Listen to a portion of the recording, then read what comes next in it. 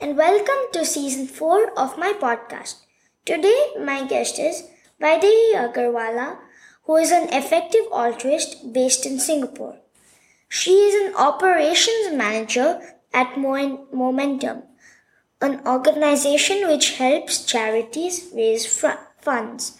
She is also a community builder for effective altruism and has run events that teach people about the principles of effective altruism. Hi Vaidehi, welcome to my show. Hi Vedant, it's great to be here. Yeah, I know a lot about effective altruism, so I'm excited to learn even more. Great. So Vaidehi, I'm curious to know what got you interested in effective altruism?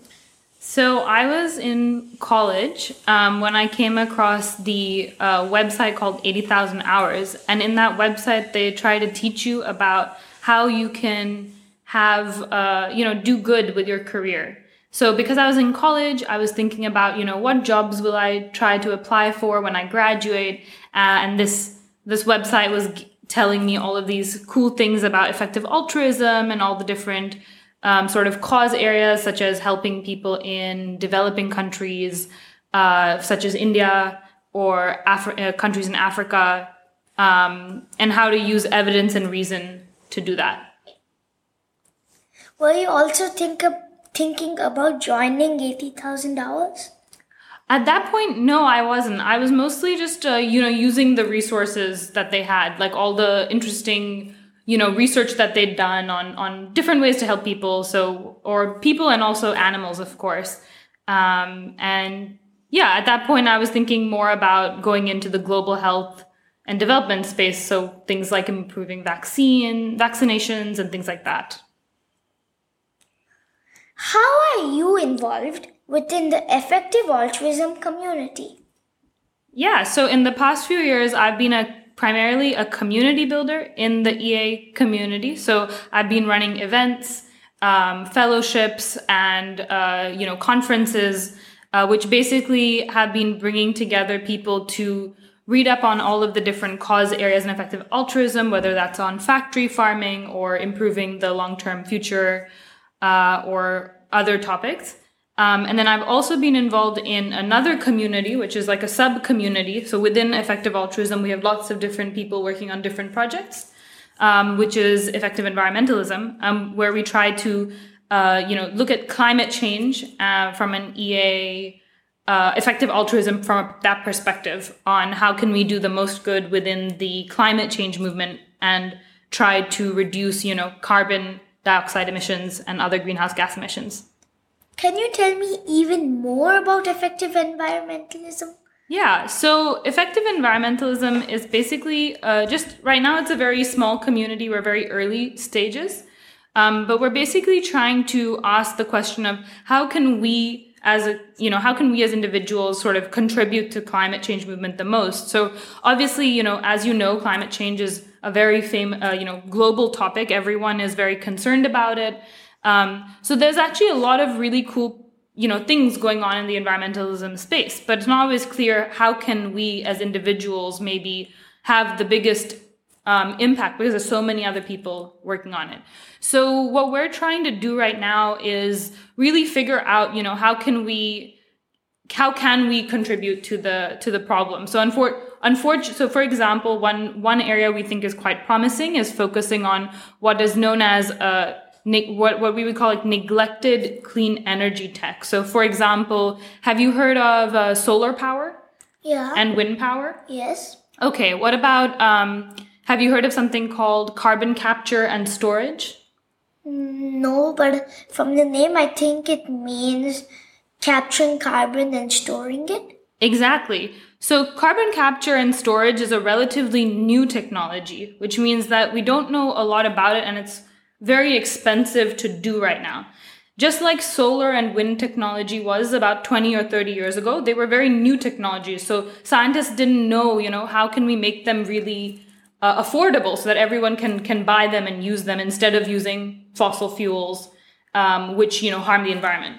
So just like solar and wind technology, we think that there's other technologies like carbon capture and storage, and even things like nuclear energy, which you might have heard about, which might be, if we develop them more and make them more affordable, then developing countries like India, China, Nigeria can then use those clean technologies instead of using fossil fuels as they, become bigger and more people are using and more people need energy, just to live and go to work and all of those things.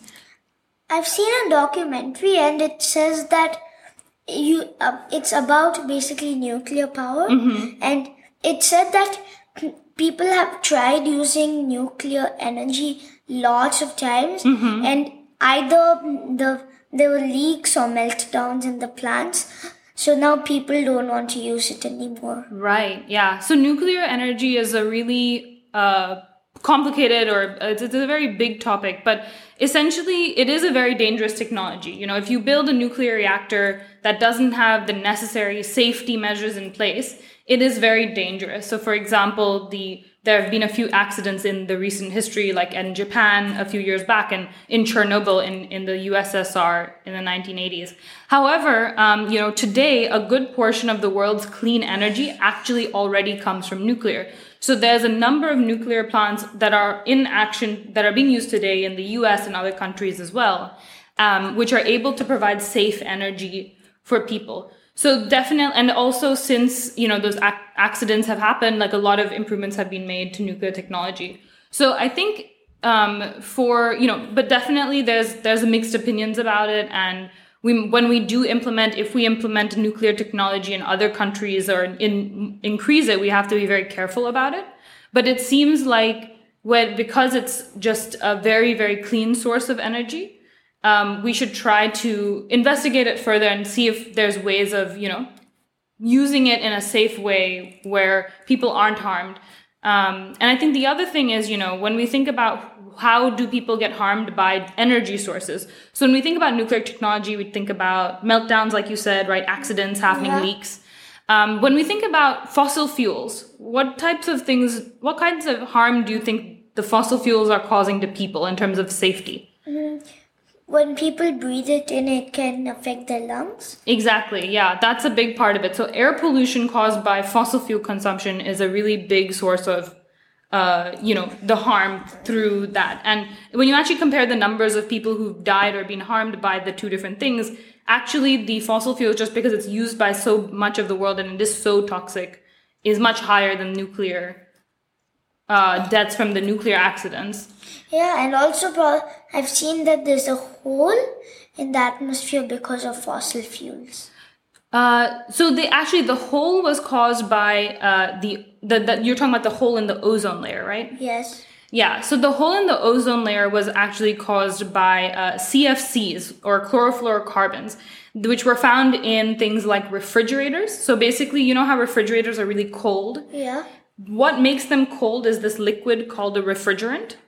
And within the refrigerant, there's this item called the CFC, the chlorofluorocarbon. That is the toxic chemical that when it's released into the atmosphere, let's say you throw your fridge away into the trash can, and then that goes to a dump, and then it gets broken, and all the CFC goes in the atmosphere. That is the CFC is what was causing the hole in the ozone layer. So what happened in believe it was the 1970s or 80s, the UN signed in what is called the Montreal Protocol, which actually committed to banning the use of CFCs in, refrigerators and wherever else it was being used, such as hairspray cans and so on. And actually, since then, we've seen a reversal of that. Ozone hole has actually been shrinking over time because people have stopped using. That's good. Yeah, it's really good. In fact, this is one of the big wins in climate history. And, people often study the Montreal Protocol to see, what can we learn from that, because it went so well. Because unfortunately, right now, a lot of the climate change, agreements you might have heard of, there is something called the Paris Accords, the Paris Agreement which happened a few years back. And there's been the Kyoto Protocol as well in the 1990s. There's basically a lot of countries come together and they say, we're going to fight climate change. But unfortunately, unlike the Montreal Protocol, like that hasn't quite resulted in, we're not making the progress we want to make. Are there any challenges that you face in your effective altruism journey? Yeah, lots of challenges. I think, so maybe one of the things about effective altruism that makes it a bit challenging, but also really exciting, is that we want to try to do the most good, right? We want to help people, but we want to make sure we're helping them in the best possible way, using all the tools at our disposal, science and evidence and, collaborating with each other. So sometimes it can be hard to know, what is the most good? Like, how do we know what we're doing is the best possible thing? I think that's definitely challenging because, sometimes you aren't sure. And so you have to kind of do things, but, not 100% sure, is this the right thing to do? I think another challenge is maybe like,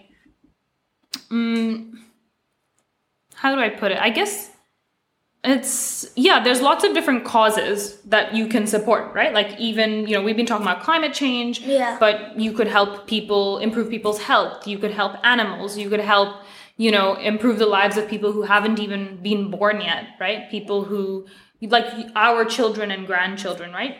Of course, we want the world to be a good place for them, but so there's lots of different causes. And one of the reasons I do community building is because I think there's a good reason to work on all of these different causes. But, sometimes the best way to do good is to pick one cause, to specialize in it. For example, learn a lot about the different kinds of animals and what kind of suffering they are facing in the factory farms, right? And so you can help them better. Or maybe we become, you could become like a climate scientist, and then you can start to study that side of things. So I think that it can be challenging because there's just so much, so many ways we can help, and not always, we can't do everything. So we have to pick one. I think those are the challenges. When I grow up, I think I'm going to be part of effective altruism. That's great. At what time should I start thinking about joining?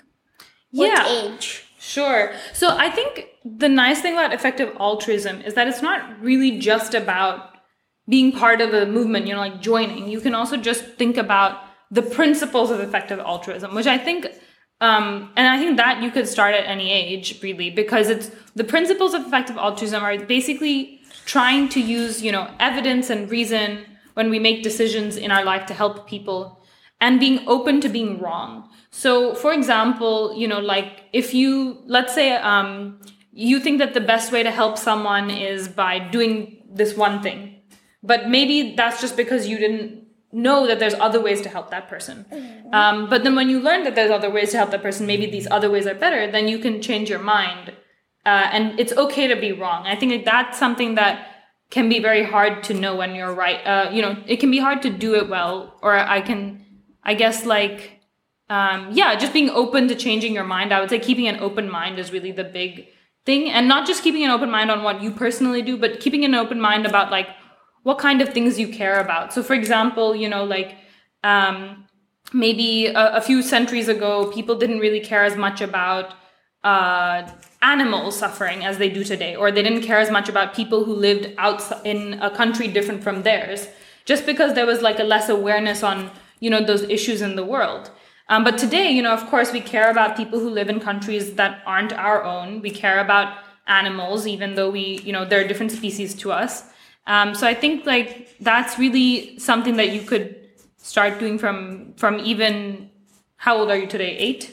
Yeah, 8.5. 8.5. Yeah, I think you could start that from today. And I guess the other part of, effective altruism, which I think is really important, is just being kind and considerate to everyone around you, and trying to learn from other people and collaborate with them. And if someone else knows something that you don't, I feel like this podcast is, I'm sure you've been learning lots from all the amazing people that have been on here. And I feel like that's already a big part of it. Just talking to other people, learning about the world. Yeah. So I think maybe the answer is any age. For me, I think that first of all, we are animals. we are basically animals. We are animals, yes. We are mammals. That's true. So we should care about them as much as we care about human beings.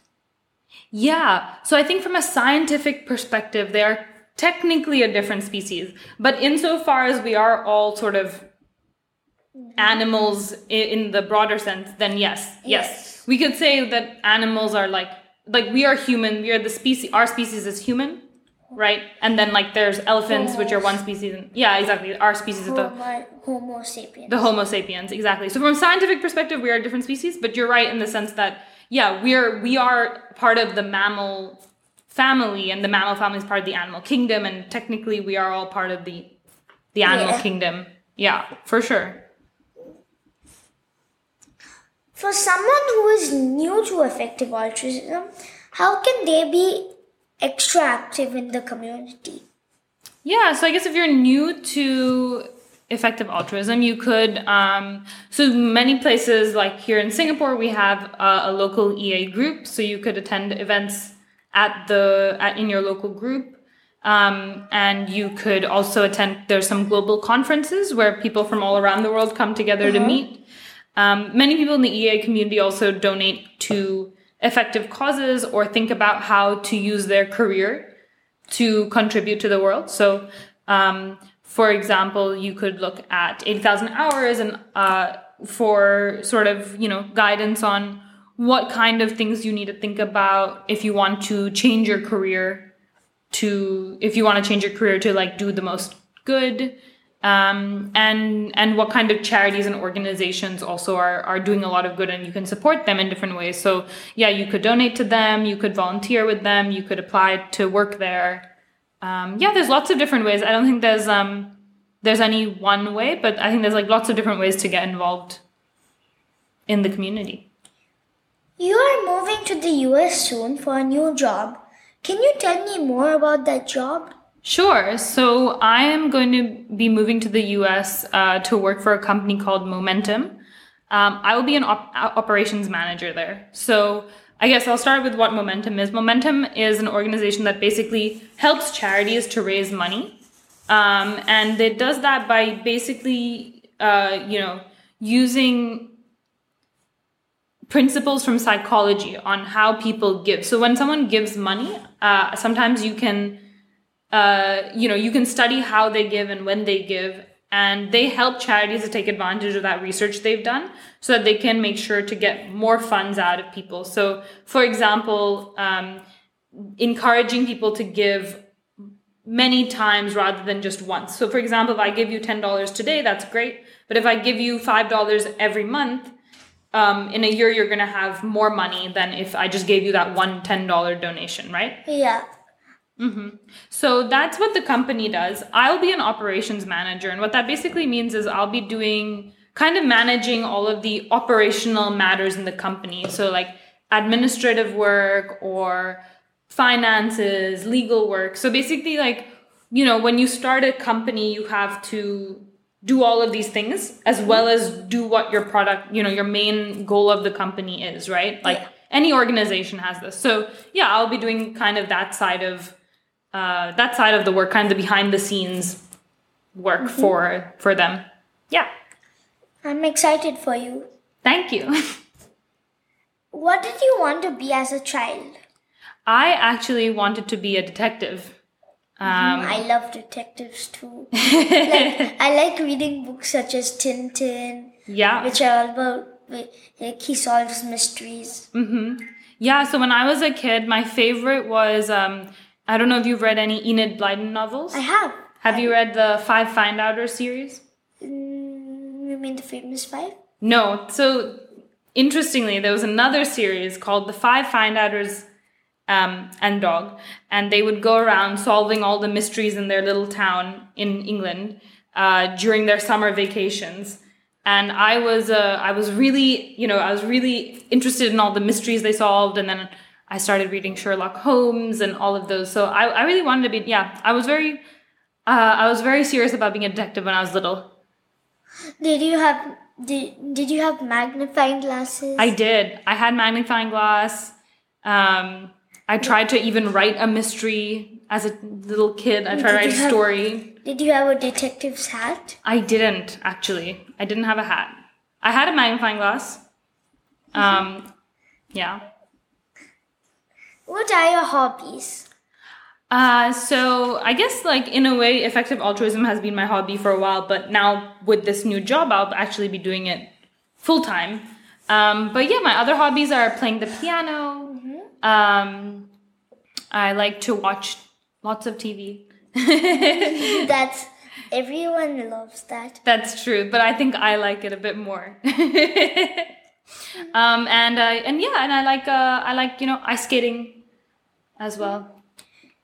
Those are really fun hobbies. Yeah, what are your hobbies? I like sleeping, eating, cooking, okay, building Legos, reading, and playing outside, and doing sports. That's great. And the best of them all, being with my family. Aw, that's so nice. Thank you so much for coming on my show. Thanks for having me, Vedant. This was so fun. It was. Yeah, I learned a lot. I'm glad. Dear listeners, follow my Facebook page, Curious Vedant, to get updates on my upcoming episodes, to listen at leisure on your phone, and get notified about future episodes. Subscribe by searching for Curious Vedant wherever you get your podcasts, such as Apple Podcasts, Spotify, Stitcher, Google Podcasts, and many more. You can also listen to my show on CuriousVedant.com. Thank you for listening to Curious Vedant, and don't forget to rate and leave comments. Oh, and I also have an Instagram page. Don't forget to check that out.